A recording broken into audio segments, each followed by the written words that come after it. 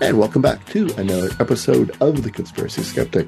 I'm your Conspiracy Skeptic, Carl Mamer, and I have my returning guest, Dr. David Perlmutter. Hey, Doctor. Thank you, Carl. How are you, sir? Good. Now, I may sometimes slip in and call you David. I hope that's okay. Yeah, I'll let you get by it this time, Carl, but just in the future, I need to be referred to by proper imperial title. Exactly, Doctor. Yeah, when I do my PhD in communication studies at you're a professor of communication studies at not Georgia Tech, Texas Tech. Carl, I've actually been called by your friends to talk to you about this. We feel that your memory, a lot of things are slipping. So no, you're not even joking. Actually, it is so true. It is so true. Yeah, if you kind of listen to me, from like 2008 versus now, I mean, you can kind of, there is definitely a bit of a cognitive decline. Not saying I'm as bad as any of couple candidates running for the leader of the free world in the next election cycle, but maybe that's one of the conspiracies we can talk about. I find it really interesting. I don't know if you've seen this on Canadian Conspiracy Net or social media, but there are so many instances now where people will post, I guess it's sort of contradictory observations. Like they'll post pictures from the 1960s of high school kids and point out everybody looks fit, right? Everybody looks athletic. Nobody is obese.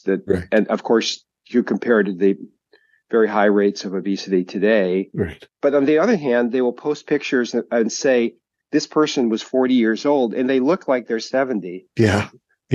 So there's something going on. Whatever the powers, the gnomes of Zurich are putting in our water and our food, it's making us age better, but decline early. I don't see how those things don't contradict each other. But well, I mean, it's it's to the advantage to make us live long and overconsume, right? So yeah. There you go. All right, we're through. Well, we've wrapped everything up. Thank you, everyone, for joining us. All right. Cue the 80s music. All right. Yeah, no. Right. Don't stop believing, Carl. I know. Just don't. Okay, you have nominated the outro music. So you are a professor of... I'm a professor of communications here at Texas Tech University in Lubbock, Texas. Exactly, yeah. And you've been this may be your third or fourth appearance here. Yes, I'm very honored. Oh, well, I'm always honored to have you, Doctor. But you messaged me. You had two things. There were some fires in Hawaii. You may remember, but the news cycle goes so fast. It's kind of like, did that happen this year? Or those fires? It's amazing how fast these things, pop out of your memory. Right. And I hope we get a chance to talk about that because I think part of the spectrum of discussions about conspiracy theories are the speed in which they're developed and deployed. Exactly. Are almost faster than the event itself. Exactly. I mean, you've interviewed people about the Kennedy assassination. Right. And it sounded like it took years to sort of develop all the aspects of the conspiracy theory. Certainly for the moon landings, it took a while. For UFOs, it took like 100 years. But now the event isn't over yet before the conspiracies are already out there, ready to go. Yeah, it's a good point. And you also sort of messaged me too. You're kind of like, why don't you do kind of maybe doing a bit of like a This Week in Conspiracy Theories or something? And I sort of gave it a thought, but I thought, you know what? Let's at least do a year in review. Conspiracy Year 2023 in review. So I thought it'd be kind of a good chance to sort of, as we're near the end of the year. Is it 2023, Carl? How do you know that? I know exactly because who controls the calendar, Carl? Exactly. Well, I mean, you could have last Thursdayism. I mean, that's a strong. Aren't you on the Gregorian calendar up there in Canada? I didn't know you'd moved into the you take the current year, divide it by 2, and add 32. So boom, you got Okay. you got metric here. But we don't use a comma. We just put in a space in front of the after the 2 or something like that. So yeah, we do have some weird ways of handling dates and things. But yeah.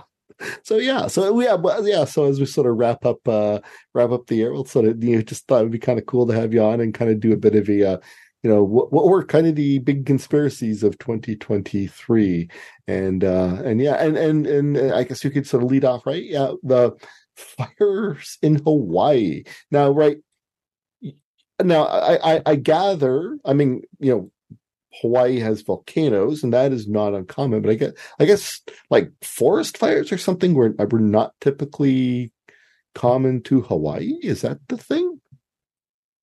Well, that's a good example of, if you recall last time we were talking about my grand theory of conspiracy theories, which is not original, but I'm trying to sort of gather some observations lots of people have made, is that one way I think I like to look at conspiracy theories is that there's level one, and level one is something happens and it's anomalous. It makes the news, right? I mean, attention is paid to it.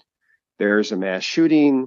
There is somebody spots a UFO. Somebody sees there's a video of Bigfoot, or there's a tragedy, of event. Yeah, as I said, a shooting, but there's a fire in Hawaii, and the fire wipes out a large chunk of neighborhoods and kills a lot of people.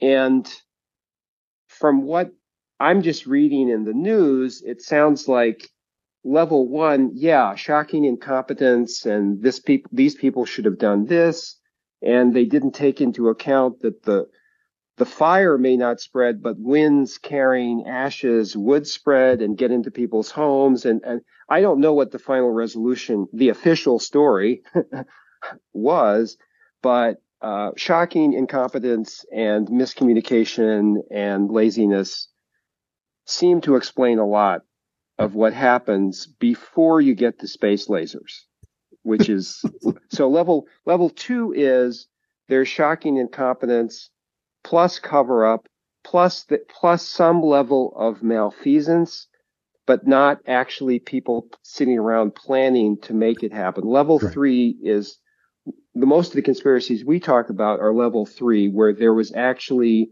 people in a dark room getting together, chewing cigars, saying, let's do this and make it happen and make it look like it was an accident or blame somebody for it. But we're actually doing it in this dark secret conspiracy. So all of these conspiracies, we can ask, what's the evidence? But I think it's very interesting that 2023, just my overview is, this is the year conspiracies, we don't have to say this is the year conspiracies went mainstream. Mm-hmm. This is the year conspiracies became the first thing that people think of. Right. Not an afterthought after a lot of things weren't explained. It's just the conspiracies are right out the door on your social media feed at the same time as the event, even faster.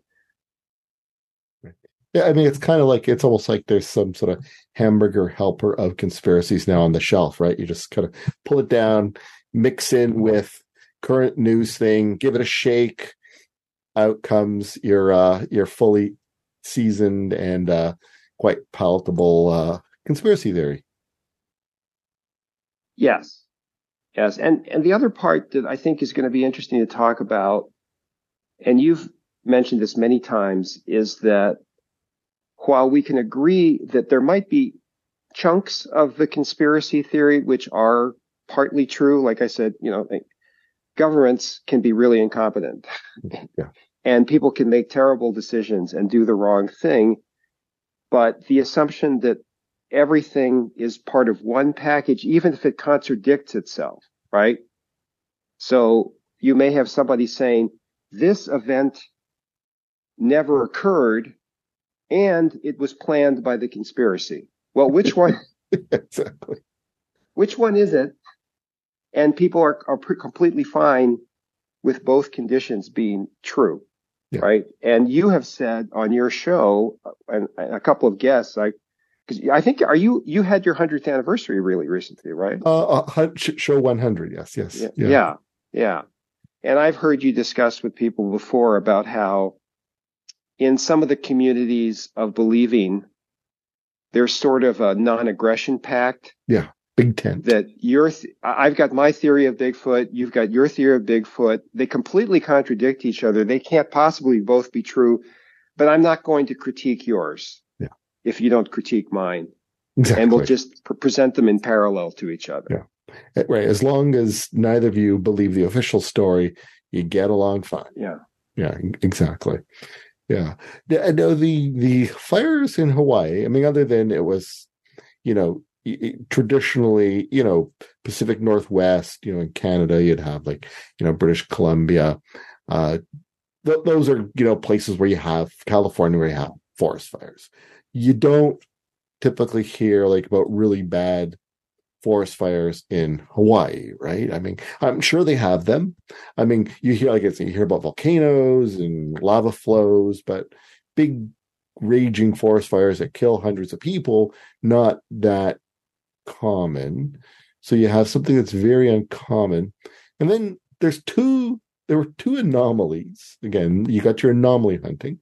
So one is like, wasn't it funny that all the rich people's homes were okay?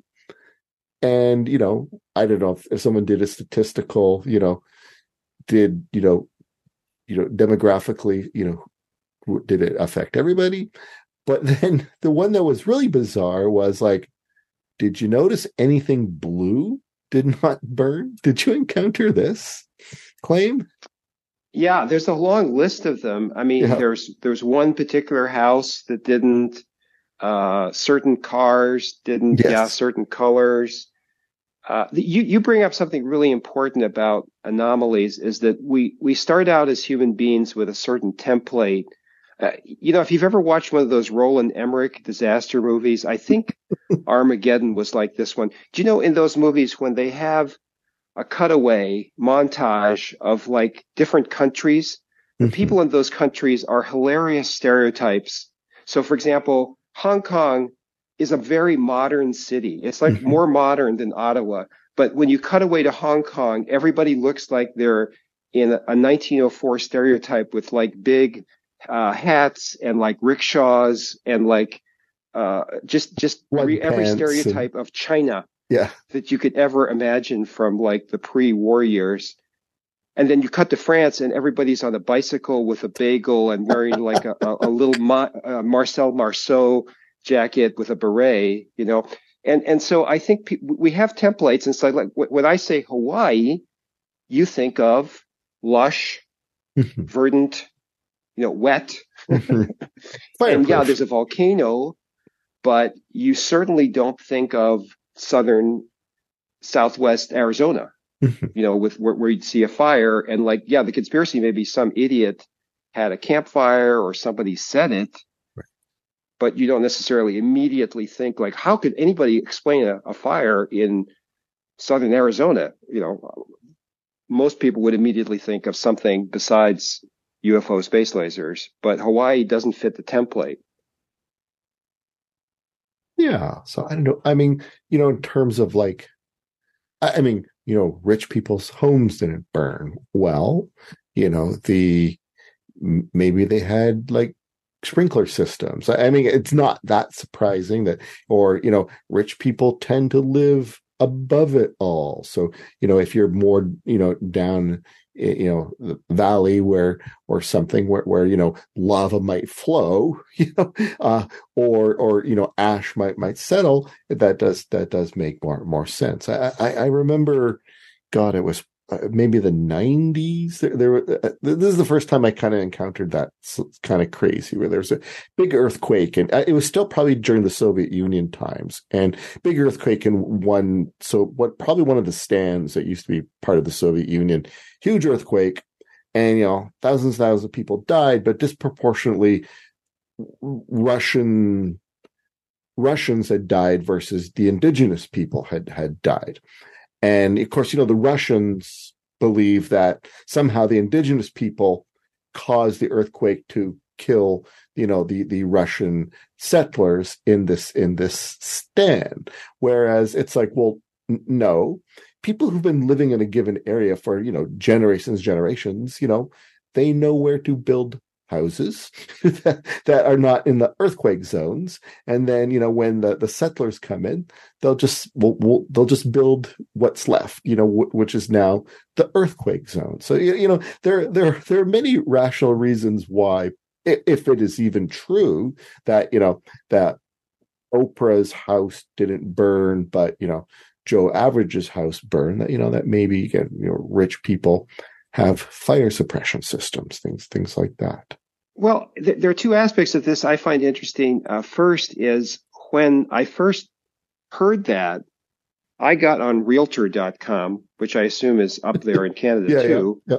And I actually just put in that neighborhood. Wow. And I think when we're talking about Hawaiian neighborhoods, the word rich has to be slightly redefined. It's relative, yes. I couldn't afford any house. Any burnt to the ground house still. Yeah. Realtor.com, they were still, I guess they had the pre-fire. And by the way, we're not in any way saying anything negative about the terrible, terrible tragedy that befell all these people. But I didn't see many poor people's homes in terms of the list price. Now, I'm assuming a lot of people, like in California, there are a lot of people who bought their home in the 50s and then it's, gigantically up in value. So I think, but that is one perspective, because it wasn't necessarily the case. Like the people living in the $50,000 shacks were burnt and the people living in the $5 million mansions weren't burnt. But there is another perspective. And, our good friend Blake Smith from Monster Talk has this wonderful descriptor of scriptids. Yes. Okay. So I have a theory of scripted here, because there is a television show on the Apple network called The Morning Show, which is starring Jennifer Aniston and Steve Carell. And it's about morning television and all the drama, sexual harassment, and fighting over ratings of morning television. Well, there's in one of the seasons, they are covering a fire in California, and there's sort of a little insider knowledge there that I did not know this existed as a thing, but that the very wealthy people hired private firefighters that flew in, because you just paid them, and they flew in and they would fight the fire on your property alone. They're firefighters for hire. So I have a theory that I don't know whether anybody's investigated this. I mean, if I were a billionaire and my home in Hawaii was threatened, I'd spend $1 million to fly in. So I'd like to know whether that actually happened. But it's interesting that was on air slightly before this story about the rich people's homes being spared, because that was in the drama. As part of it is like, the rich people were able to save their homes in this fire in the TV show. Right. So I'm just sort of speculating here. I don't have any, like everything else, we don't have any actual evidence, but there are many reasons why a rich person's home may be spared, besides they actually set fire to the poor people's homes, right? Right. There's other explanations besides Oprah running down the street with a flamethrower. Which I don't think was caught on video, but of course with AI, generative image AI, you could create an image like that. So, but the accepted theory of the disaster from the conspiracy thing is that we call it direct energy weapons were used. The Jewish space lasers, as MTG sort of alluded to. I mean, she never actually technically called them Jewish space lasers, but was sort of like a Rothschild's owned satellite with a mirror. Like that was kind of, you kind of sort of strip away some of the code words, Jewish, just say Jewish space lasers. like it was but yeah, but now I guess these Jewish space lasers are now, these direct energy weapons are now burning Hawaii. But and it's very important, right? The Illuminati, that they have their tell, right? That this is, I'm always surprised, like there's something in the fabric of the universe, like like in quantum mechanics, you can never determine like the position and the vector of a subatomic particle. Yeah. And the fabric of reality requires the conspiracy to always have a tell, right? And the tell in this was Mountain Dew, DEW, direct energy weapon. They released, I guess, shortly before a flavor called Maui Burst. So, tell me. Right. So this is a good example of like, there are evil people in the world and there are rich people, and the Venn diagram has an overlap. I mean, there are evil rich people in the world, Right. and it's not insane. I mean, the Emperor Nero was accused of setting fire to Rome in order to get some good real estate to expand his palace. I think modern historians have absolved him of that. So that may be a very early conspiracy theory. He tried to spread one, and then also one was spread about him, and it's possible both were wrong. But in any case, so if you were a nefarious billionaire who was trying to buy up property on the cheap, and by the way, if you go today to Realtor.com and enter those properties are not like cut rate now. You can't just buy them on a song. Right. I mean, the house was important, but the land is what's valuable, and it's still there. Yeah. But like if you'd think, like, if a rich person, would they really go to the trouble of a space laser? Because then you have the same problem with the moon hoax conspiracy, which is like, I think the Russians and the Chinese, let alone the Indians and the Japanese, I think entire governments would notice if a private company or a U.S. government space laser was firing onto the Earth. And do you think Putin would like keep the secret? Japan. He'd be delighted.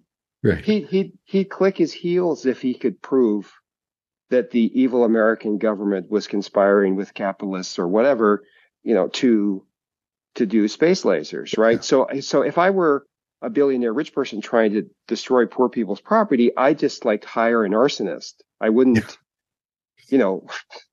have to go to the moon.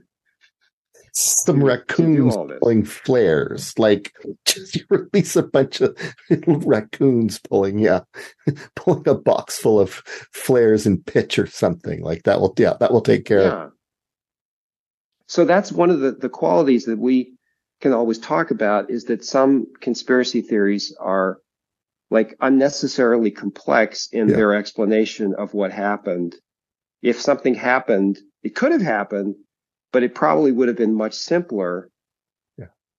And actually less detectable, right? Again, just hiring some arsonists from the mob would be less detectable than firing a satellite from space with 50,000 astronomers looking up. Well, they're part of it too now, right? Yeah. Well, I mean, that's part of a good conspiracy has that element, right? That the conspirators are just not evil, right? They are diabolically evil. Like, this is what we're up against, and right. Just hiring mobsters to torch some houses, well, evil. It's not diabolically evil, that's just pedestrian evil. And no, let's not even get worked up about it. Like, there's a certain sort of Darwinian, that in conspiracy theory land, that to get taken up and propagated, it has to have a hook like that, right? It just can't be something very pedestrian. Well, you and a number of guests, including, I guess, most recently, your fantastic Canadian guest talking about French Quebecois, right, guest talking about UFO, his evolution of, I guess, at first being a believer and then now a skeptic about UFOs and so on, talked about how there are many people in this world who are religious, obviously. And if you're religious, you believe that there is an underlying pattern in the plan. But there are other people who may claim not to be religious, but they also feel that they need to find an underlying pattern in a plan behind, well, everything. But they need it to be bigger scale. I mean, thousands of years ago, I guess before the invention of monotheism, we were fine with the idea of a god of the hearth, or a god of that tree over there, right? A really limited god. Right. Yeah. Just like the god lives in that tree. And if you go near that tree, you better be nice to the god. That's it, Yeah. And then obviously we scaled up in human history to a vast, omnipotent God who controls everything in the entire universe, But many people will secularize that, and you're right. It can't just be ordinary evil. It has to have some grand, omnipotent powers behind the evil. But I did my my honors thesis on something along this lines, that about urban legends, and if some urban legends have the purpose of being kind of cautionary tales, that they exist to pass on, don't go smooching with your love near a hospital for the mentally ill, criminally insane, which was a thing in your youth. I understand that. Oh yeah, wasn't it? Exactly. Well, we didn't have Tim Hortons and hanging out outside of prisons for the mentally insane, criminally insane. Yeah, it was a thing. But so I sort of tested the idea that because the stories always seem unnecessarily cruel and horrific, and was it that cruelty, that horrific element that helped propagate? So not only just propagated, but actually made it more believable. That if it was just like two people went smooching and then this scary clown guy jumped out and scared them and they drove away and everything was fine, does that make the legend less believable? I did not find that to be true. I'll put it that way, but I was sort of testing that idea. And just because I didn't find that to be true, does it still also mean it wasn't true? I just tested it the wrong way or something. I mean, it's just from my BA, man. What do I know how to run a good experiment? But yeah. I mean, what do you think about that idea? That is that a viable hypothesis? Yes, absolutely. I mean, human beings are storytelling animals. Yeah.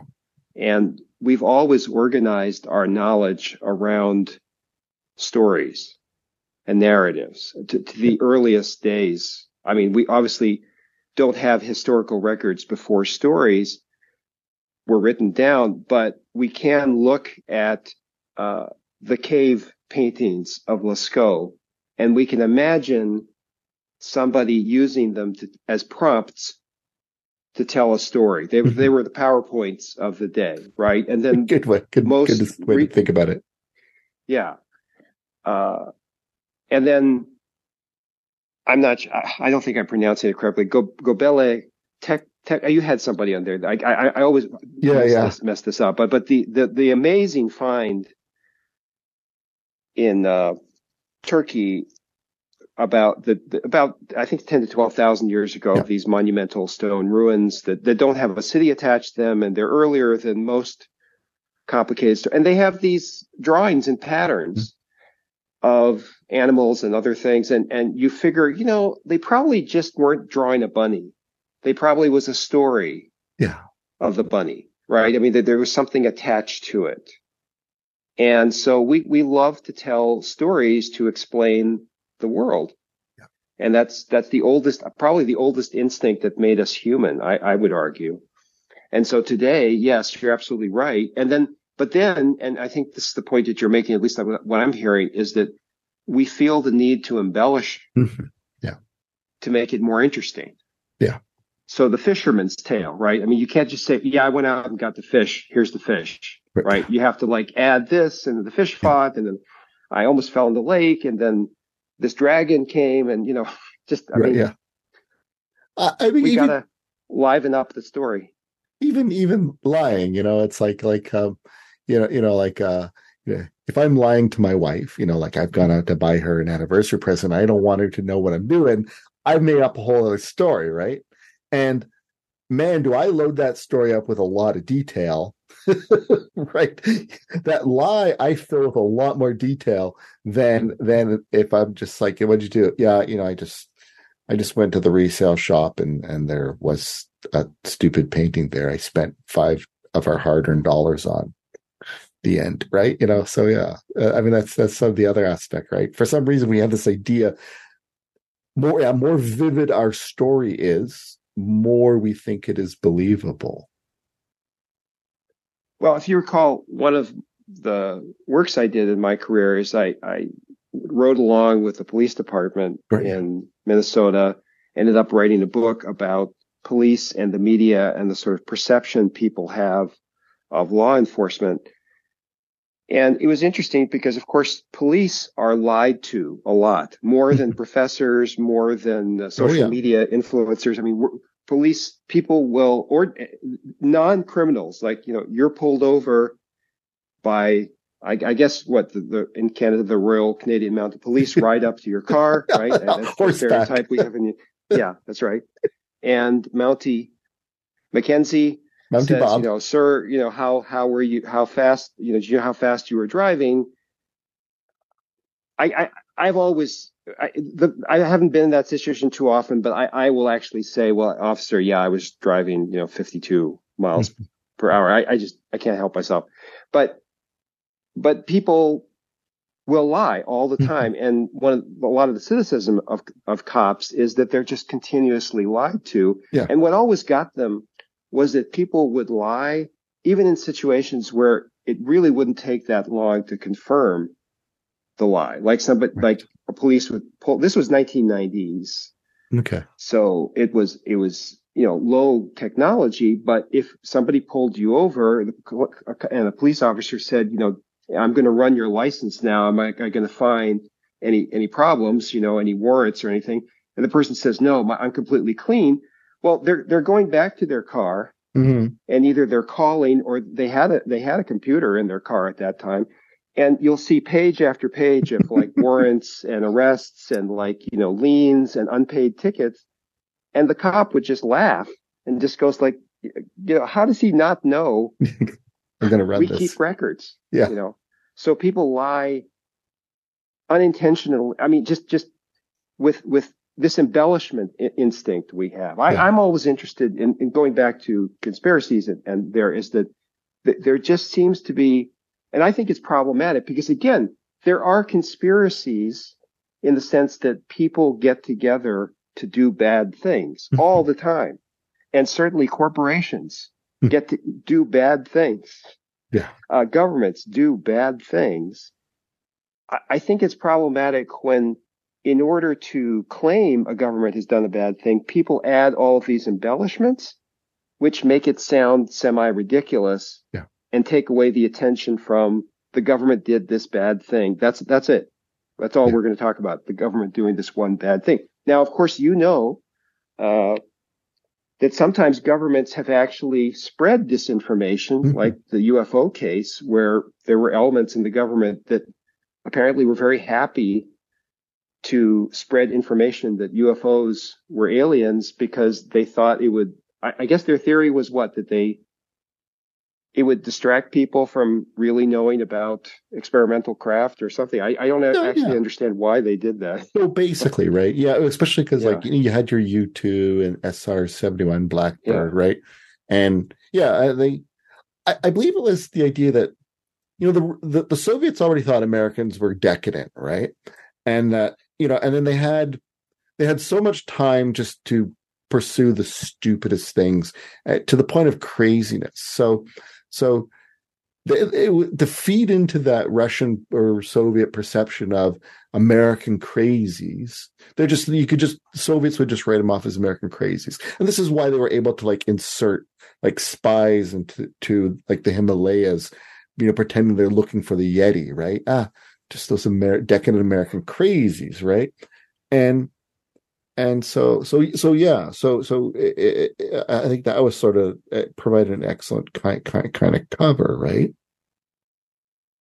So I guess wrapping up the Hawaii fires again with maximum sympathy for the people who were affected in all sorts of ways. It's perfectly plausible that some evil rich person would set fires to try to buy up land. In fact, American railroads bought up land for poor people all the time after a flood. That was a history in America of poor people's land being a flood, because the poor people would be on the floodplain, right? Yeah. I mean, right now, if you go to realtor.com, every house is rated on a 1 to 10 scale of flood risk, right? And I lived in Louisiana. I was at LSU during Hurricane Katrina. And then sometimes also there wouldn't be a hurricane but there'd just be a heavy rain. And you'd find out that when it said you're on the 500-year floodplain, that does not mean you have 500 years. It could happen tomorrow. It just on average.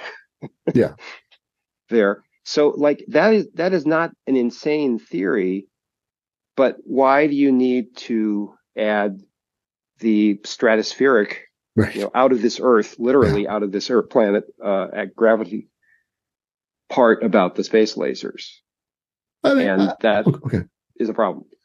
Well, my 2 points are like as you were sort of pointing out, right? Like, they don't make more of Hawaii, right? The people who are spinning this have probably never lived in a place where the land is incredibly valuable, like Manhattan or Toronto or Hawaii, right? That people in Toronto, like in the city itself, the house that's sitting on your land is worth jack. They will knock it down and then build something on top of it. It is the land they want, right? So it's burning the house down on the land is not going to make the land any cheaper. In fact, you're given it's the leg up. It's like now. Well, I don't have to pay to remove the house. You'd have to pay a contractor to come out and tear down. So you're. Again, who knows at the end, but it's one of those things we've always talked about, like plausibility, and possibility and probability, right? Those are all three different things. And the other is, you mentioned Blake and cryptids, right? That his idea that there's a lot of cryptids out there that, there's a movie, there's a TV show, and then the cryptid follows. Blake, pun master, likes to call them scripted. Brilliant term. This is the plot of Superman 1, right? The movie. It's like, that they're going to nuclear bomb and it's going to cause the expensive property in California to fall into the ocean. And then Lex Luthor, meanwhile, has bought all the cheap land that is now oceanfront, right? I mean, it's definitely Blake, if you're listening, give us the pun version of scripted for conspiracies. I remember watching that movie. I was alive at that time. And even then, my question was, wouldn't the new shore be, first of all, a pretty ragged, jagged cliff of very soft soil? It wouldn't necessarily be like good built. And then second, wouldn't it be irradiated, right? So like it wouldn't necessarily be prime land there. So, well, I think that the Hawaiian fires also I think segue into what I think was another. It didn't work in Chernobyl, by the way. You notice, these wealthy people did not immediately after Chernobyl fly in and build condos. In fact, today there are no. I can say categorically there are no condo developments and spa resorts in Chernobyl, because the wealthy people irradiated the land. It doesn't seem to work that way. Love Canal is another good example, I think, too, and not closer to home, maybe not Yeah. closer in that. Are there condos there now? I actually don't know what happened there after the I poisoning and all that. I feel like I did read something that people are trying to return to Love Canal or something like that. But yeah, we won't go into Love Canal because this is about 2023, not 2023, not 1978 or something like that. But yeah, but I mean, this is a Great good, example of a conspiracy that was, I mean, a simple conspiracy like, this land was poisoned. yeah. Yeah. I mean, as a difference, Done. though, it's like, could you imagine Love Canal today, right? That there would be half the population would not move, right? They would just be like, it's crap. No one's getting sick. It's not the chemicals leaching out of the grass. It's, something they're spraying over the city. Yeah. Yeah.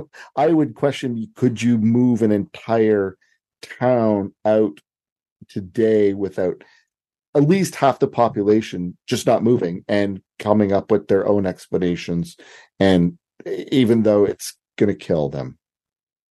Well, that's another example of this problem with these inherent contradictions, right? So you can believe a conspiracy, this evil, I don't know, supervillains, giant corporation wants to get people off the land, and so they poison the land. So half the people believe that, but then the other half believe, no, there's no poisoning. It's all a trick.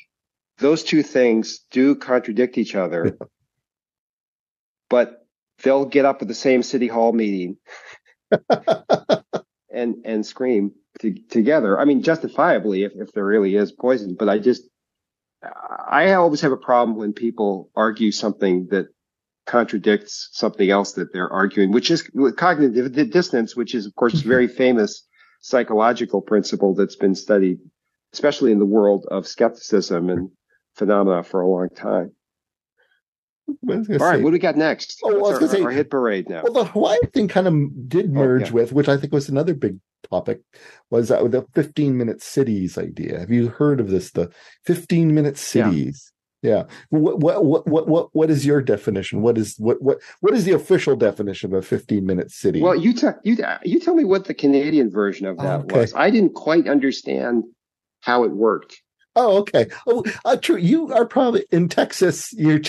I was getting a pickup truck and I'm just driving everywhere. But so the idea of 15-minute cities is that everything you kind of need is either a 15-minute walk, maybe even a 15-minute drive, a 15-minute bike ride.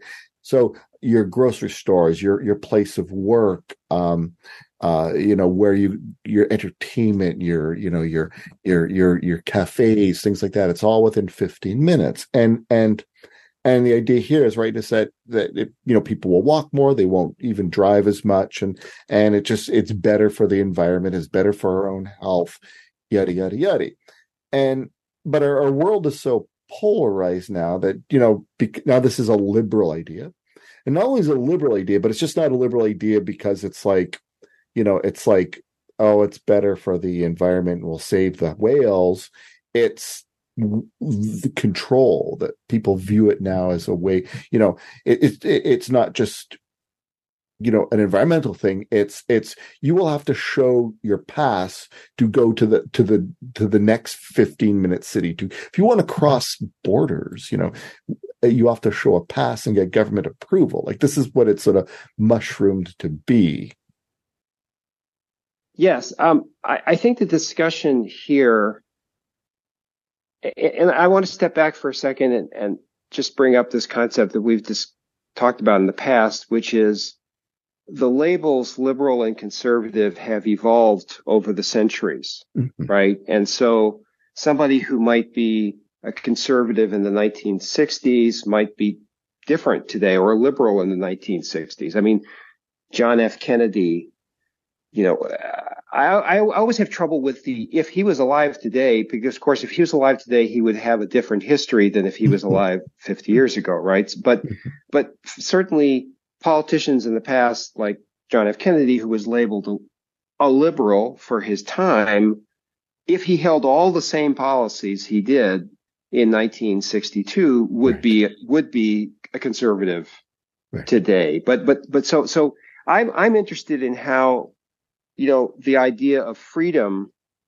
became defined as belonging to one polarity of the political spectrum or not. I think there is a suspicion. This is again a level 1 conspiracy, which is true, which is that we live in a world where there are a lot of restrictions on what we can do, right, compared to 200 years ago, right? On the other hand, there are more protections, right? I mean, if one of your children went to work at a shirtwaist factory in Toronto, if there are any, they would have a lot more fire and safety protections today than they would in Ottawa or Toronto or whatever or Hamilton or of 1900, right? Not Hamilton. Yeah, okay. That's still in 1900. Is that what you're saying? Still Dickensian, yes. Yeah. Well, see, that's the thing is that I feel that society, and we go back to Hobbes and John Stuart Mill and Rousseau and all the thinkers of trying to think about the social contract, right? Is that we all agree to give up some freedoms in order to get some protections. Yeah. But the argument is always what for what, right? So I would find it very problematic if somebody built a wall around me with gun towers and said, sorry, you have to find your living in the 15-minute zone of your house, which would be problematic in Texas. Yes, very much so. But I can imagine living in some cities where there might be most of the things you need. Mm-hmm. Well, not 15-minute car ride, because you probably couldn't get more than one block in 15 minutes, but walking, right? Yeah. Exactly. So I guess that's part of conspiracy, is that there's a meta conspiracy that the powers out there, the conspiratorial powers, whoever they are working to control and limit us. Well, this is where we talk about this all the time, is that to some extent that conspiracy theory has some validity to it. We just went through, I feel that a lot of times governments and corporations, it almost sit around saying, how can we convince people the conspiracy theorists are right? Let's do things which easily give some ammo, make Alex Jones look like he's right. I really certainly during COVID, I feel like bringing this up. This was the year that we found out that the conspiracy theorists about COVID were partly right. Because I'm old. I remember being told by, science communicators and skeptics and scientists that there was no possibility that the coronavirus came from a lab. I mean, it was scientifically impossible. And now, looks like it really probably did come from a lab. Okay, so now that's level 2 conspiracy. Right. Level 3? That the government of China purposely released it in order to hurt the world. That I have more trouble believing. I don't believe that the government of China would never do something like that. But I don't believe necessarily that they'd think that wouldn't hurt them. So this is where we shouldn't be so skeptical as to rule out any conspiracy, right? Yeah. I mean, that was kind of sort of our sort of next topic on the list. Yeah, the lab leak idea of COVID. Like, I mean, it does sort of seem like it kind of, it's like, you hear one side, it makes sense. It's just sort of, was it zoomorphic or something that it just, came from a wet market or something. And then other, then there's the other side. It's like, no. It was lab leak, and you're like, well, I mean, that person makes sense too. I don't know enough. That's one of those times when you're like, you're the lay skeptic. You just gotta kind of step back and go, you guys figure it out. I'm not putting my nickel down. But if we went back in time, Yeah. I think your statement of we don't know enough should have been the statement. I think sometimes skeptics, and yes, us scientists, because I consider myself a scientist, we have to be really careful about taking definitive negative positions, right? I mean, you don't want to be the guy quoted in the New York Times saying manned flight is impossible, right? Yeah. When you're saying something is impossible, that is a very, very, proving a negative, right? Yeah. That is a very, very high standard to say something is impossible. So like, I will never say that it's impossible that a 9 foot tall, 700-pound humanoid is running around North America. I mean, it's possible. I just think the evidence is so massively overwhelming that it isn't, and so underwhelming that it is, that it's so close to zero that it's effectively zero. But I won't state the word impossible. Yeah. And I think a lot of science, it would have been good for the brand of science if more people had said, it's possible. We just don't know yet. Yeah. Like you're doing right now. And that's tough for anybody to say that we don't know. Yes. I mean, yeah. I mean, that is the,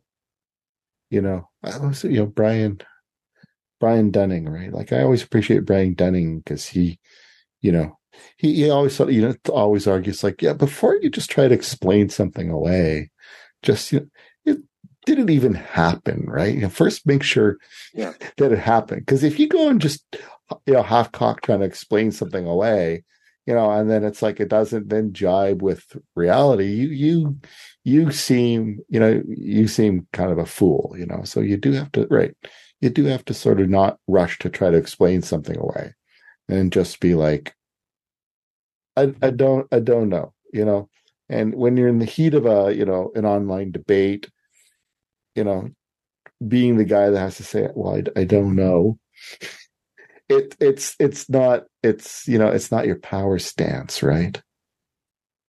Well, that's something I really advocate to students, especially our doctoral students, when I get a chance to talk about this, is that you have to be tough enough intellectually to say, I don't know.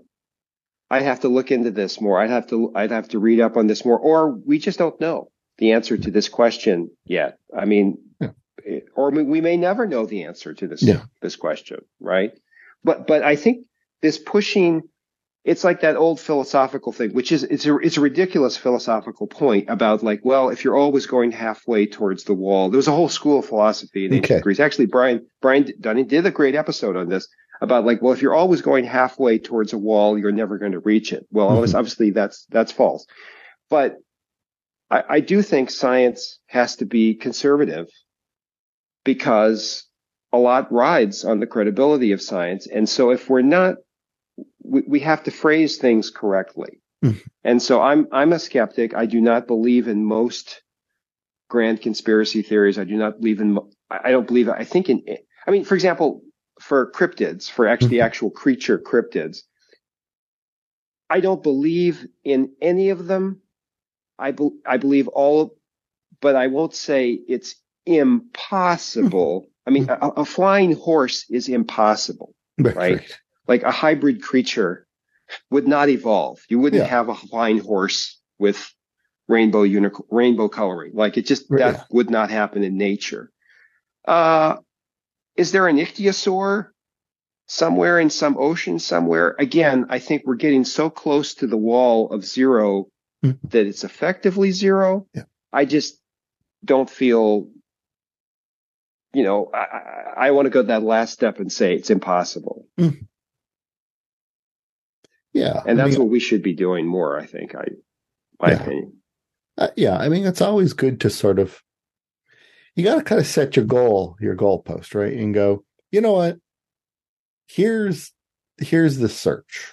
And after we do the search, and then we do it a second time, and maybe a third time, if we still don't find it, then let's say, then we will say, this elementary particle, supersymmetry, Bigfoot, elephant in your living room doesn't exist. But we might be missing something, right? And so yeah. Yeah. So, but I always think people got to really set goalposts. And that's why I'm always like, when someone is like, well, like a crank is like, well, show me the evidence. Yeah. The first thing I say is like, it's like, well, what evidence would you accept? And from what source would you consider valid? Give me your goalpost. And if you can't set a goalpost, you don't even argue with them, because they'll just move the goalpost, right? And it just, so it's like, yeah. But their inability to even, I was always surprised, their inability to even set a goalpost, go, yeah, okay, if you can show me this, and this from, these sources, I would consider that I would consider evidence, and I would consider that, a valid source, right? But if you don't do that, you're like, well, go here, let's check out Wikipedia. Oh, Wikipedia, anyone can write that. That's crap. It's just, you're going to spend the next month debating whether Wikipedia is a valid source. It's just, yeah. Get that down on paper before you waste any time. And you point out what Brian Dunning on his podcast Skeptoid and his investigations in movies does really well. Joe Nickell, the very famous skeptical researcher Joe Nickell, does really well, which is, was there a football game to begin with? Yeah. Before we start talking about the goalpost, like, was there a football field in this place, and did people play a game? And a lot of times, the founding stories, the founding facts of a lot of these famous instances that people are endlessly trying to explain never actually occurred. And I mean, how many times have we heard like, well, there was a UFO that landed in 1890 in this Texas town or something like that. Mm-hmm. Well, it was a April Fool's joke by the newspaper, and they named the town drunk as the astronomer, UFO expert, and astronomer extraordinaire to the Queen of Siam or whatever. I just like, there was no there. There was no like actual origin to have a myth about. Yeah. Right.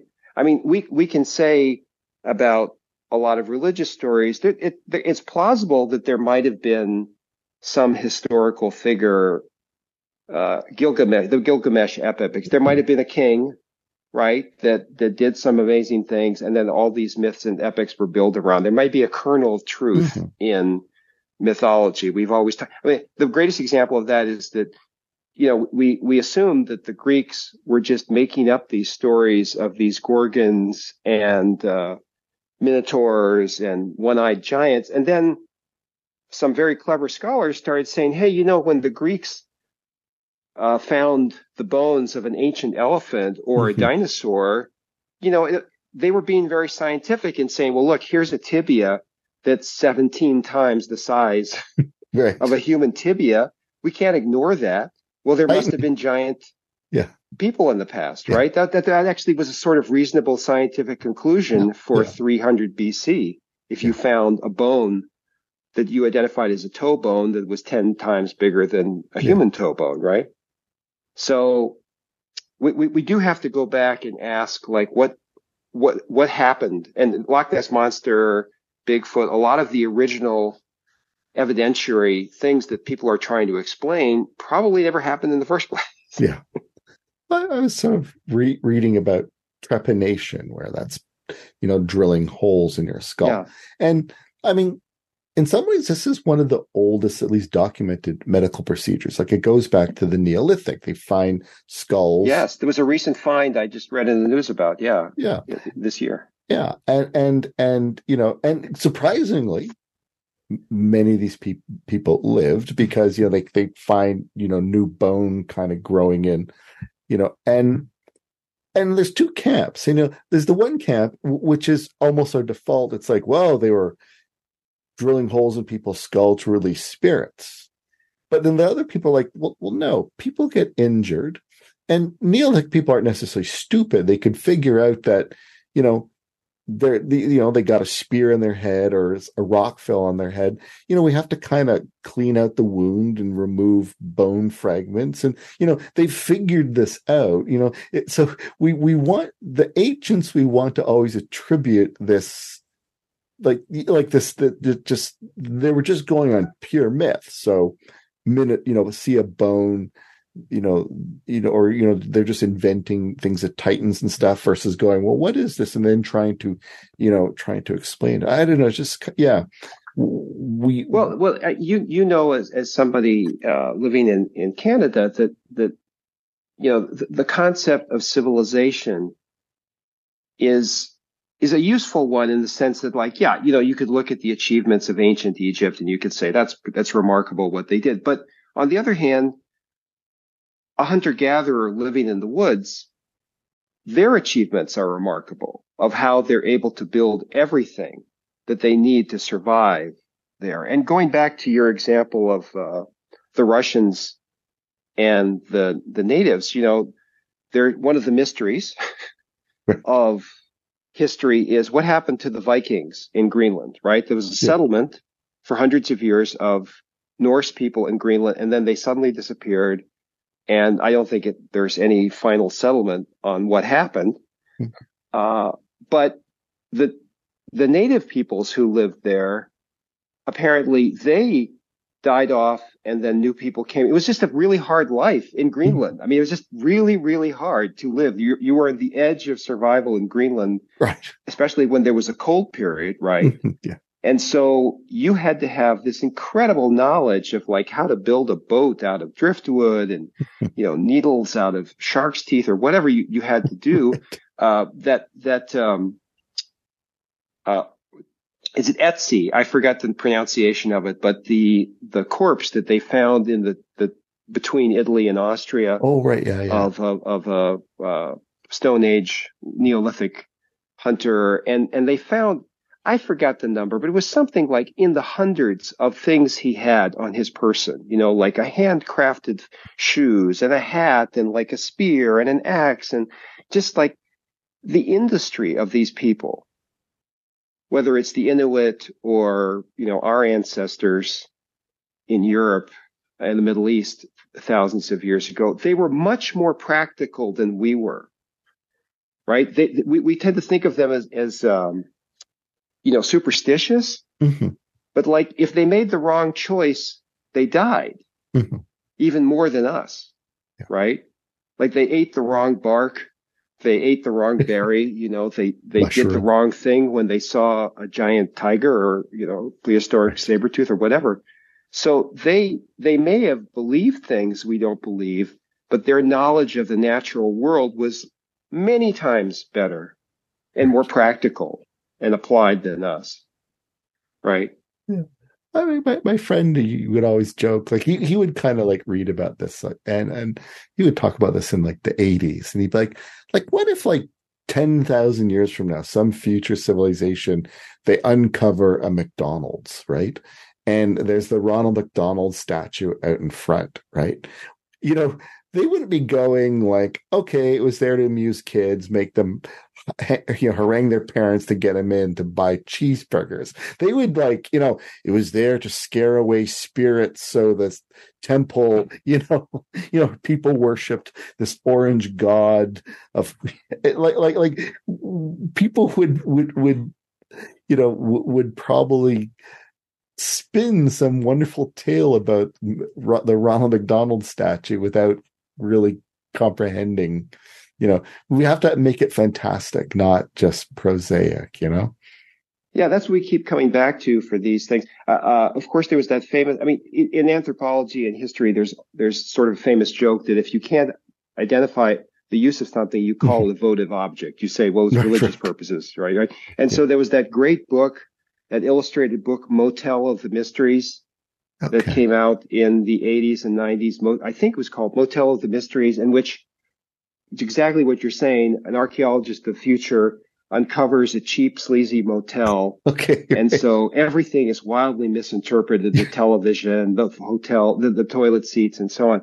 But I think going back to 2023 and are conspiracy theories, we just have to say that the overarching theme is that we live in a world where people just can't accept the simplest explanation or the most ordinary explanation for something. They always have to go much higher, stranger, weirder, more convoluted. And that this is sort of like an instinct in humans. Right. For all of us. It's not, I always want to say conspiracy theorists are not anomalous people. They're just us. Yeah. I mean, I was going to say, okay, we could move on. What's next? Next topic. Let's see. I just like this one. Taylor, again, this is how polarizing we are. Taylor Swift just tells her, her fans, "Is election coming? Go register, go vote." And of course, immediately it's like, it's she's evil, she's the worst human being ever, just immediately assuming her politics, and then of course it's like the whole idea of like, now she's the latest inductee into the Illuminati, the whole celebrity Illuminati, which again, I just love this. People are endlessly poring over pictures of every single movie star and singer and looking for signs that they are members of the Illuminati. I don't know. Well, we have, I guess, and you can see that really in any news story, instantly news has to be divided into political categories. Right? So what I've noticed, for example, is in the United States, there might be people who feel that any interpretation of economic news as bad is wrong because it might help elect Trump. Right? And then in the reverse of that is that any economic news that might be like, hey, that's a piece of good news is no, that's bad because it helps Biden. Right? So in other words, people are not putting something in the category of economic news. Everything is political news. Yeah. Like there's only, when I grew up in teaching journalism, there'd be an economics reporter and there'd be an environmental reporter and there'd be people who specialized in certain areas. But it almost seems like now everything is politics first. And then the story is fit into like, this is the official left wing position. And this is the official right wing. And then this has also gone global too, right? So like something happens in Ireland and it's instantly, if you go to Reddit, which is my source for a lot of it, and TikTok, Instagram, but TikTok and Reddit are the most where you see where people's politics are. And there'll be a story from Ireland, right? And instantly it's reinterpreted into American politics with an official left-wing position and an official right-wing position on it. I mean, I find go ahead. No, go ahead. With Taylor Swift, go ahead, please. Oh, yeah. Well, I mean, more to your point where it's like the Sweden, that before COVID, Sweden was the sort of the liberal model, and then the right was trying to make Sweden seem like it was this hellscape overridden by Muslims. There were these no-go areas. Sweden was not a model for anything. It was except a model for how to destroy an economy in everyone's lives. And then COVID hit. And then, we had lockdowns and all sorts of things, but Sweden pursued not a lockdown policy. And whether it was good or bad, then of course the right, which was very much opposed to sort of, lockdowns and stuff like that. Now Sweden was their shining city on the hill. It's just Sweden's perception in people's minds. And of course, on the left where, I mean, I kind of liked lockdowns, as a introvert, it, it took a lot of pressure off, and there, like it or not, there were probably people out there that did like the lockdowns, and it just it made things nicer and quieter, and I didn't have to worry about, you know, idiots. I don't know, but yeah, Sweden to me was sort of that classic example how things just really same country, one small change, perceptions on both sides change of the country, over in North America. Yeah, and you and I might. This is a good example because, like, in retrospect, as a college professor dealing with colleges and universities, in retrospect, I think the takeaway was 18-year-olds didn't need to be locked down. That Right. their risks from all the COVID variants, if they didn't have any comorbidities, was extraordinarily low, and locking up 17-year-olds was a disastrous thing for 17-year-olds and their mental health and their learning, abilities too. Okay. But the problem was that, of course, everything again became politicized right away. And that if you said, well, do you really need to lock down 17-year-olds? You were immediately segmented as being in one part of the political spectrum. You couldn't just argue the case for something on its merits. In fact, nothing has any merits anymore. The merits aren't part of the discussion. And that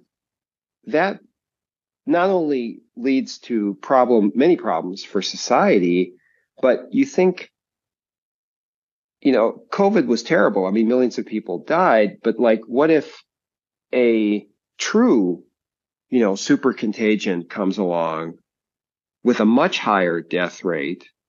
You think how badly we handled that.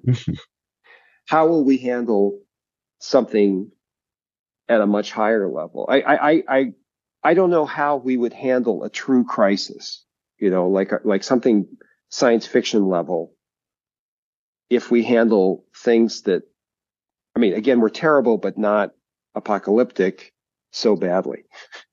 Well, exactly. I mean, even think about remember the ozone hole in the ozone layer, right? We're in the 70s, we got to tackle this. And, you had very conservative governments, Nixon, and even in Canada, especially Ontario, Canada's industrial heartland, very conservative government. And we all band together. We're like, yeah, let's get rid of, what was it? CFCs, chlorofluorocarbons, hydrofluorocarbons, something. Yeah, exactly. But that problem was bipartisanly, and you gave the example of like Brian Mulroney, and right. Yeah, I mean, that people got together and said, okay, here's there's a technical issue, there's a technical solution, let's just do it, and move on. Yeah, right. Exactly. It wasn't wrapped up. We seem incapable of that now.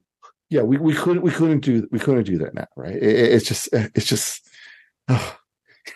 we couldn't eliminate smallpox now.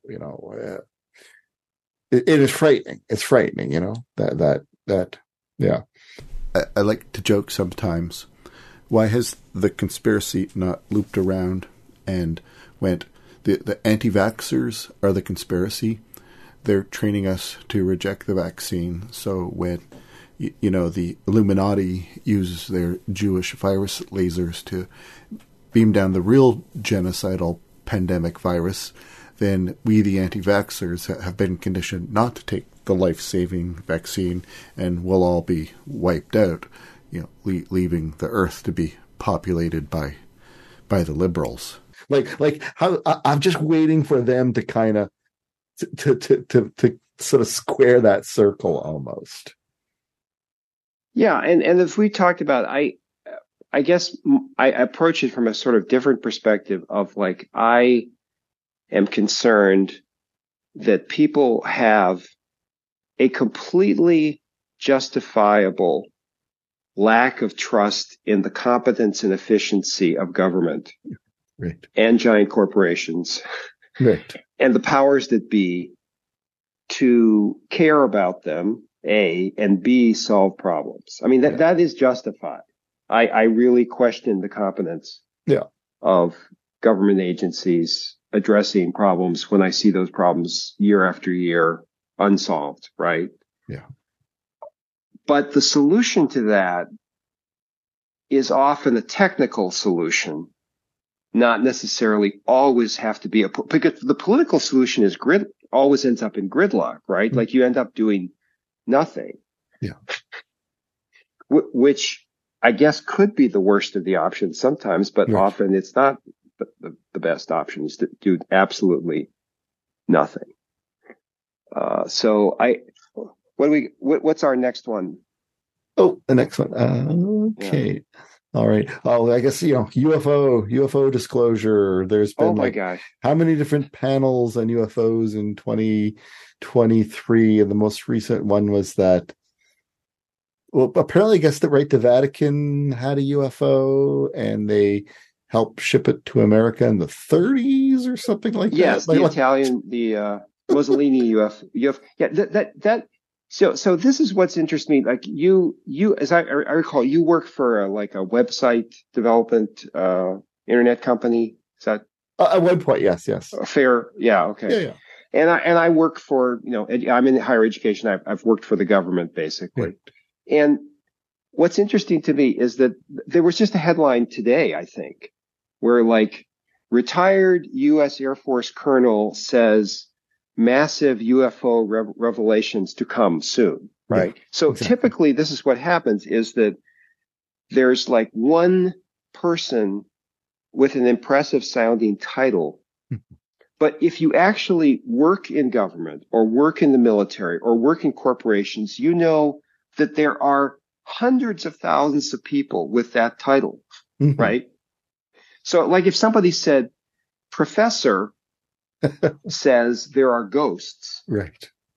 My reaction would be there are a million professors on planet Earth. Why would one professor saying there's ghosts have any extra evidence that there's ghosts? Because of that one person, right? So that's what really interests me is that the news media and often the conspiracy theorists treat they think government is corrupt and evil and conspiracy, and yet apparently one Air Force colonel knows all the secrets, and can be trusted as revealing them. And I always like to say they can never name a name, can they? Like I say, they can never just be oh yeah, this general on this date, go to his home, his safe, you will find, it's just it's a friend of a friend story, like an urban legend. It's just you recognize, if you study urban legends, you recognize it immediately. I heard from this guy who heard from this guy. And we've all heard from somebody. I mean, I have, people I know very well who said, well, yeah, my uncle, my friend's friend said they saw this or that. And I don't know, but that's the point is we don't know, but the other part, and again, people like Brian Dunning really do a very good job, and so do Monster Talk, Blake Smith and Karen Stolznow and Matt Baxter, is they do a really terrific job of asking the question, if part of the narrative web that you're weaving includes known hoaxes and fakes, then maybe the whole tapestry falls apart, right? So if somebody's giving testimony to Congress, and I want to give you an example of that. And I'm going to be really vague here because I actually like this podcast, and this guest sounded like a very nice person, but I was listening to another podcast, which is one of those mysteries podcasts, right?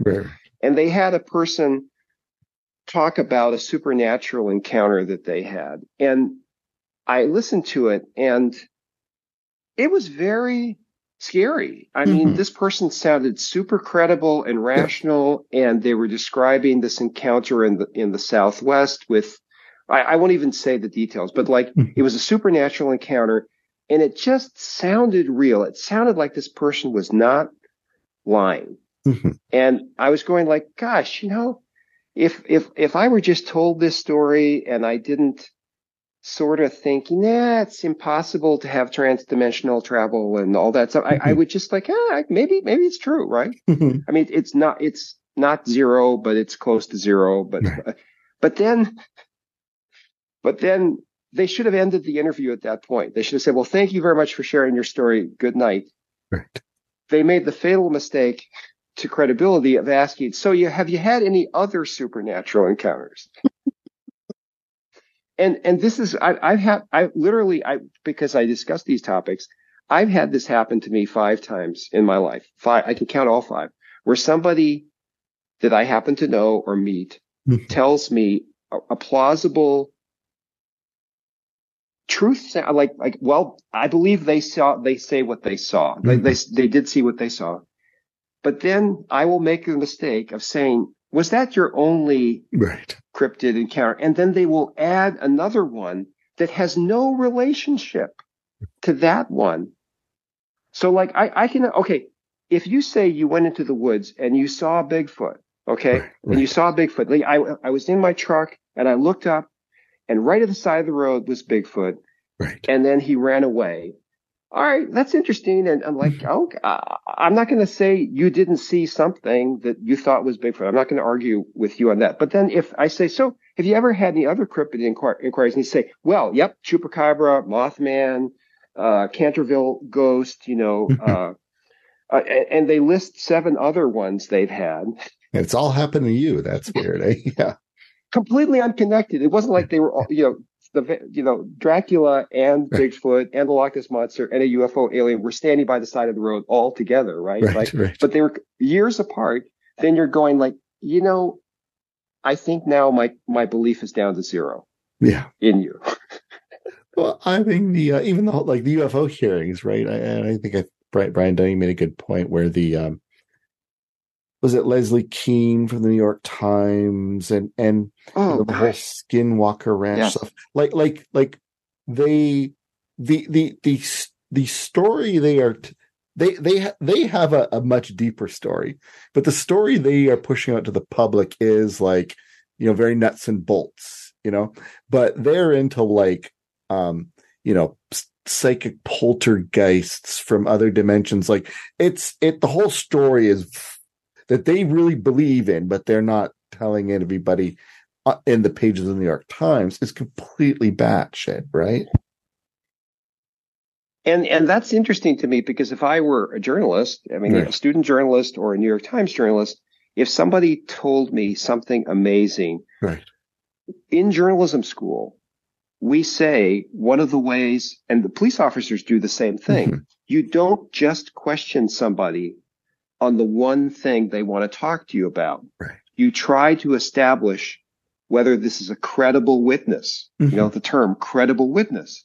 So like imagine somebody is testifying in the murder trial and they say, yes, I saw Carl Maimer on that street corner shoot that man. Right. I saw him clearly. He held the gun and he laughed and he looked at me and said, I'm Carl Maimer and I enjoyed killing that man. Okay. And then he dropped the gun and ran away. Okay. Right.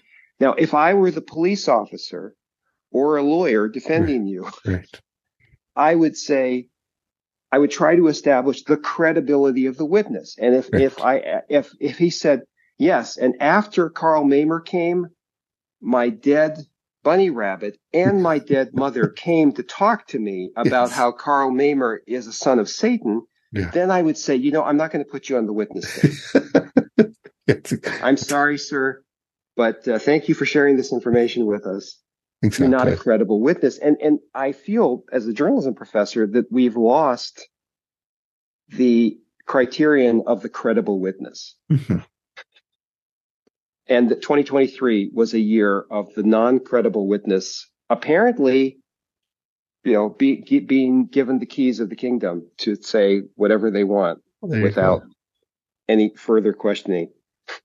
What was it? Monster Talk. It wasn't sort of Blake and Karen that coined the phrase, but it was one of their guests. It was called weird washing. The idea that yes. right. Whereas some of these, where the conspiracy stories need to be as crazy. Your cryptid, a lot of UFO stories, called nuts and bolts, pelts and paws. That they need to wash away the weird. And these stories a lot of these famous Bigfoot stories that you hear about actually have weird elements to them that have been washed away. And the weird washing. But I guess our final story, I'll do our final story. The McRib. McRib is back.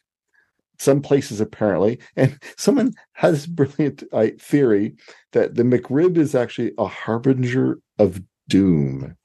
So the idea that every time the McRib comes back, something bad happens. It's almost like the Mothman of McDonald's menu specials. Have you? What's your theory on this? This is a very old thing too, is that, I remember growing up with, like, for example, what was it that every president whose name started with a certain letter or whatever was assassinated if they were in a certain year or something like that? It took like a divisible by 8 or something like that. So and then these things are true in retrospect, but they're never true in prospect, right? It's like the Bible code can predict things backwards, but nobody's making $1 billion on the stock market. This goes to a very fundamental thing. And I've had some, I really don't like to get into confrontations because I don't feel it's my role, but like sometimes I've been a little testy on social media about this, where to me, it's a good argument to say, if people could really move objects with their mind, telekinesis, that roulette wheel ball cannot be more than a couple of ounces. Why aren't you a billionaire? If you can actually predict the future, why aren't you winning the lottery every year, right? Like Las Vegas, or predicting the winner of a football game, like Las Vegas, all psychic phenomena crash and burn. Yes. Not outside the city of Las Vegas, in the farmer's field, but like, they crash and burn in Las Vegas because nobody seems to be able to beat a casino with any psychic powers ever. Reading minds, like none of the world stars of poker claims. Yeah, exactly. It just, they can read somebody's mind. Right? It literally just takes one, right? Just, yes, if 99.99% of all psychics have this incredible ethical behavior, and like, I'm not going to use my talent to make millions of dollars, altering the course of a roulette wheel. There's going to be one, right? Right. You're not with the McRib, for example, like we have the usual problem is a psychic says, okay, so in 2021, I predict it's going to be a terrible year. Bad things are going to happen. Now, what year in human history could you not claim? Have we, in your lifetime, you're a much younger man than I am. But in my lifetime, I just randomly pick 1975. Right. And I bet if you went back there, you would find 10, the Vietnam War, South Vietnam fell. Boom. I've got that one. The Vietnamese boat people, just from memory. Boom. Right. You could go down a top 20 of tragic, horrible happenings on planet Earth. Yeah. So if at the end of this year of the McRib, a giant asteroid does not crash into the Earth, right, does that mean the McRib theory is wrong? Or, what are they going to claim was caused by the McRib? Yeah. Well, enough bad things have happened since the McRib has come out that I think, again, prediction holds, right? Israeli-Hamas thing, I don't know. South America is about to tilt over into war. It's pretty awful. But, Well, the Bible talks about there'll be wars and rumors of war, exactly. Right? Like, okay, I do think that fits every single year of human history, right? Exactly. Literally. And I have a couple I want to bring up. I think we do need to talk about this idea of like the perennial unsolved mystery because 2023 was also the year where it just seems like the final nail in the coffin of the History Channel, the Discovery Channel, science communication being something where they actually felt any rules of evidence. And so, like, I was watching, I only watch these shows in hotel rooms because I just can't pollute my house with watching like Mysteries of the Unknown things. But I watched one episode of the Oak Island show. And now they're coming out with another Oak Island show. And then, you know, after how many years of not finding Bigfoot have they come out with like a new, you know, super not finding Bigfoot? Exactly. So it's, again, this is where we as scientists or skeptics or something, we're at a huge disadvantage, because I am reluctant to say, you know, I don't think there's any treasure there at Oak Island, because like it's possible. I mean, it's true. Like no pirate ever, apparently, I mean, somebody found this historically once. I think Brian Dunning did this. A lot of skeptics have done this. So like there's no pirate treasure has ever been found ever. Like there are Spanish galleons at the bottom of the ocean and people are finding them, and there's $1 billion worth of gold, but they were sunk by a storm. They weren't buried by a pirate, right? Exactly. So is there something in Oak Island besides crockery, you know, and rope and bananas or something? Little metal buttons. Possibly. But my God, how much television time, how much money has been spent? And have you ever watched that show? Oh. The Oak Island one? Well, if you talk to my wife, I watch it all the time. I hate watch it. Oh my gosh. But yes. Why aren't you on that show? I really expect one day, and then the camera will they do that sort of fake, the one they do with Bigfoot where the camera whips around as if there's something just disappeared, and like it'll whip around and there's Carl Maimer, you know, historical expert, to look at this piece of rock, and you identify it as, well, this is indeed Julius Caesar's lucky rock. And so, you know, we got to bring in the Romans here, because the Lost Legion of Britannia did bury their treasure on an island off the coast of Britain. And so I really want you to be an expert on one of these things. But like, please give me your take on this, of like these mysteries that no one ever wants to solve or ever find anything to support that's new.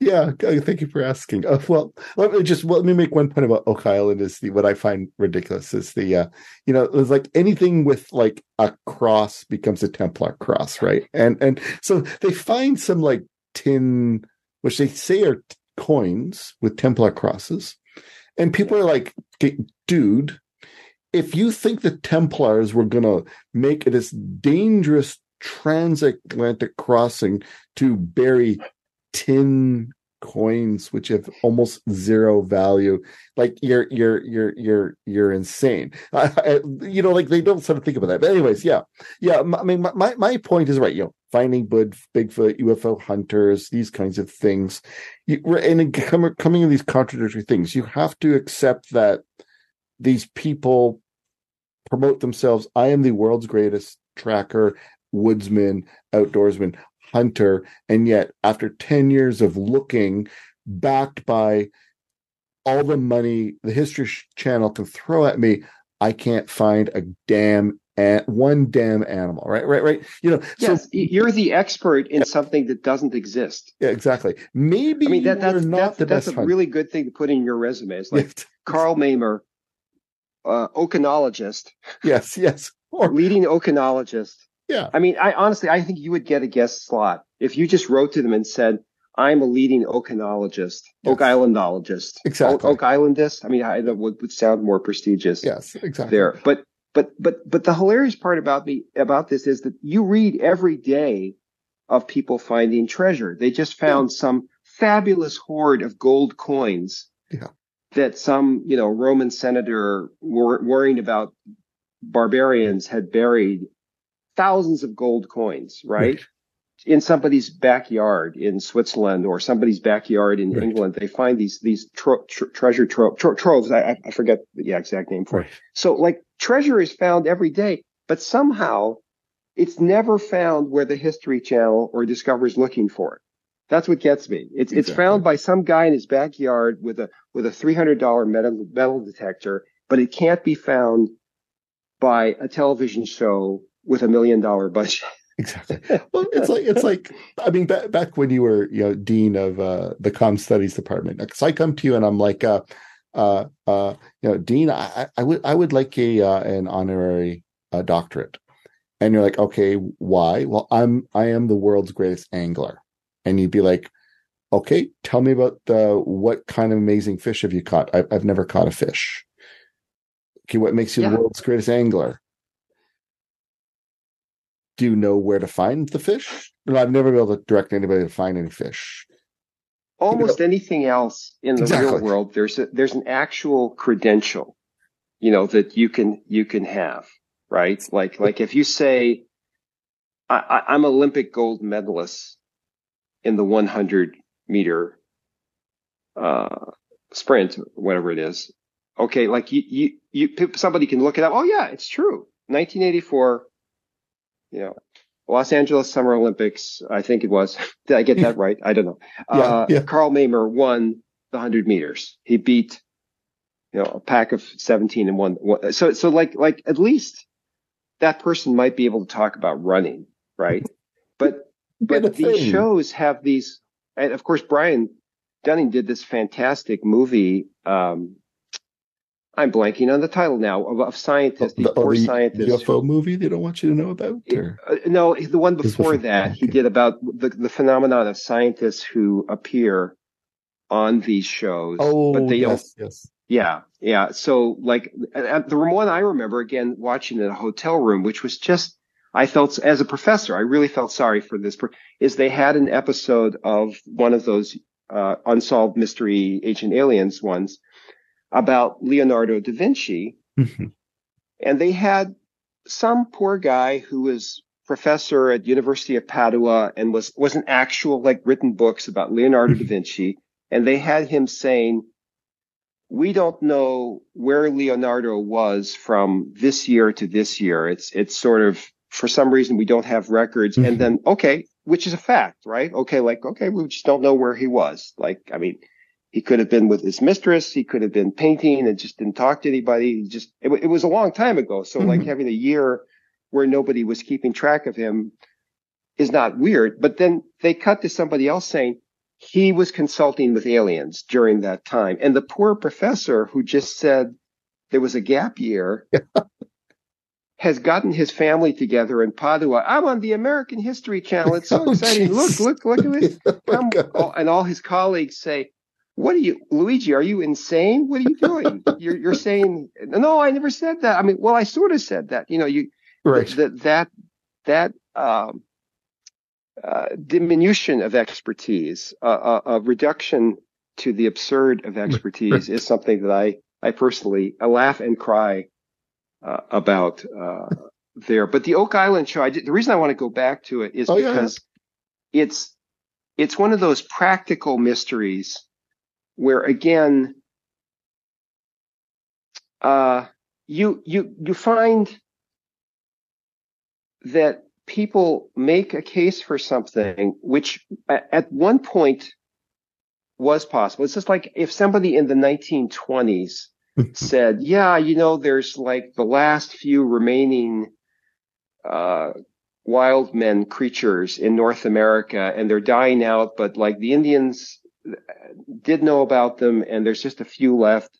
And you could go okay, maybe, sort of. But then fast forward in time and the idea that in a nation, Canada has, I think, a 30 million population. The United States has a 300 million population we're approaching now. Mm-hmm. That there's 350 million, whatever, people wandering around with smartphones. Mm-hmm. And shot and guns, that's what gets me in these rural areas where everybody has a rifle and that we haven't actually gotten any really good video or we haven't actually just shot a Bigfoot is no longer plausible as there's a physical explanation. And Oak Island, they've dug, is there an inch of that island they haven't sent a camera or a crane down? It's getting to the point where it's do you honestly believe, like people from the 15th century could bury something in such a way that that you are bringing 21st century excavation techniques, that they were able to, bury something using, primitive shovels and lumber, and yet defy your ability? Like it just exceeds my ability to believe any of that. But yeah, but there are people that I mean, and this is the second time I've made this point, is my guest from a couple shows ago, Jeff Dupuy, where he is like, he's like talking about sea monsters, and you have to sometimes try to convince people to replace this romantic notion of a sea monster and get them to accept it's really just a log, and it's very hard to get people to abandon this idea that, there are these brave Templars who overcame so much just to go, they're just trying to pump out a sinkhole. Like it's, like it just, I don't know. It's very hard to disabuse people of theirs, or as like, or Jerry Drake would say, kind of like, their need to touch the divine, and this is they've abandoned normal religion, and they have found a new way to reach out and touch the divine. And you're trying to tell them you're touching a log. And it seems to be easier to come up with more and more fantastic explanations rather than just saying, there was nothing there to begin with. And I think this was mentioned in Monster Talk, and maybe this is how we can wrap up 2023, is that when I was very young, I believed in everything, because I would read these books like Charles Berlitz's The Bermuda Triangle. And then there was this amazing book, This Baffling World, I read when I was 14. It was a compendium of like the restless coffins of Christchurch and the Bermuda Triangle. It was like a chapter on Bigfoot, Loch Ness Monster. Yeah. And you would read about them, and if you were a sciencey or like nerdy 14-year-old, you'd go like, oh, Oak Island, because I remember there was a chapter, I hope it's on that book, on Oak Island. And you'd read about like, oh yeah, they found palm leaves. And like palm leaves are not indigenous to, not native species to, Oak Island. So like it must have been that somebody buried the palm leaves. But then, 10 years later, somebody would just say like, there's such a thing as currents. Right. Yes, exactly. Right? Yeah. So stuff, there is such a thing as the Gulf Stream, and then there's currents everywhere. And so it's not ridiculous that something from the south washes up and then turns up 50 feet underground in the north, and the other way around. Because like the earth is not like walled off 15 minutes. Exactly. Or right? just there is trade between the Caribbean and and people would be wrapping things up in palm leaves, like using them, like they could well have just brought palm leaves with them, the end. Not to they'll believe the Templars came over there to bury a treasure, but they won't believe a British warship had a coconut on it. Exactly. That's too implausible that like a British warship had a coconut. That's too far fetched. But the Templars, burying something 1,000 feet down with 67 layers is perfectly possible. Exactly. All right, Dr. Perlmutter. All right, we've buried 2023, Carl. 2024, I predict. Okay, thank you. A year of rationality, logic, peace, and calm, with no bad events. Everybody will happily get along, and there'll be no mysteries. It's going to be a beautiful year. And let's see this same time next year whether my prediction is right. That's great. All right. As they say in Canada, from your mouth to the moose god's ears.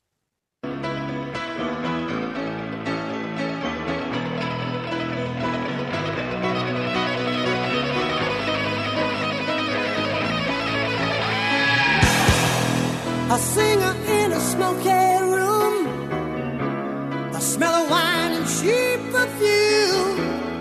For a smile they can share the night. It goes on and on and on and on.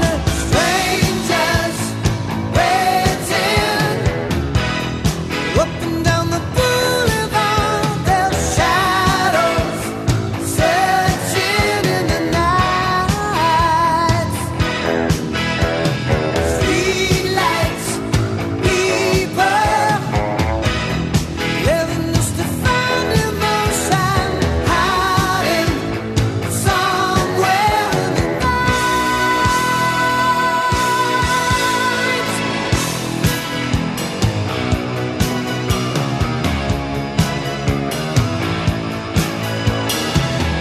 Working hard to get my fill. Everybody wants a thrill. Paying anything to roll the dice just one more time. Some will win, some will lose. Some are born to sing the blues. Oh, the movie never ends. It goes on and on and on and on.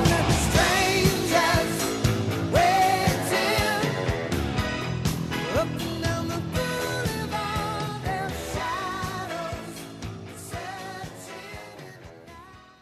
That game huggy, you know, about getting the puck between the mask and the chest, eh?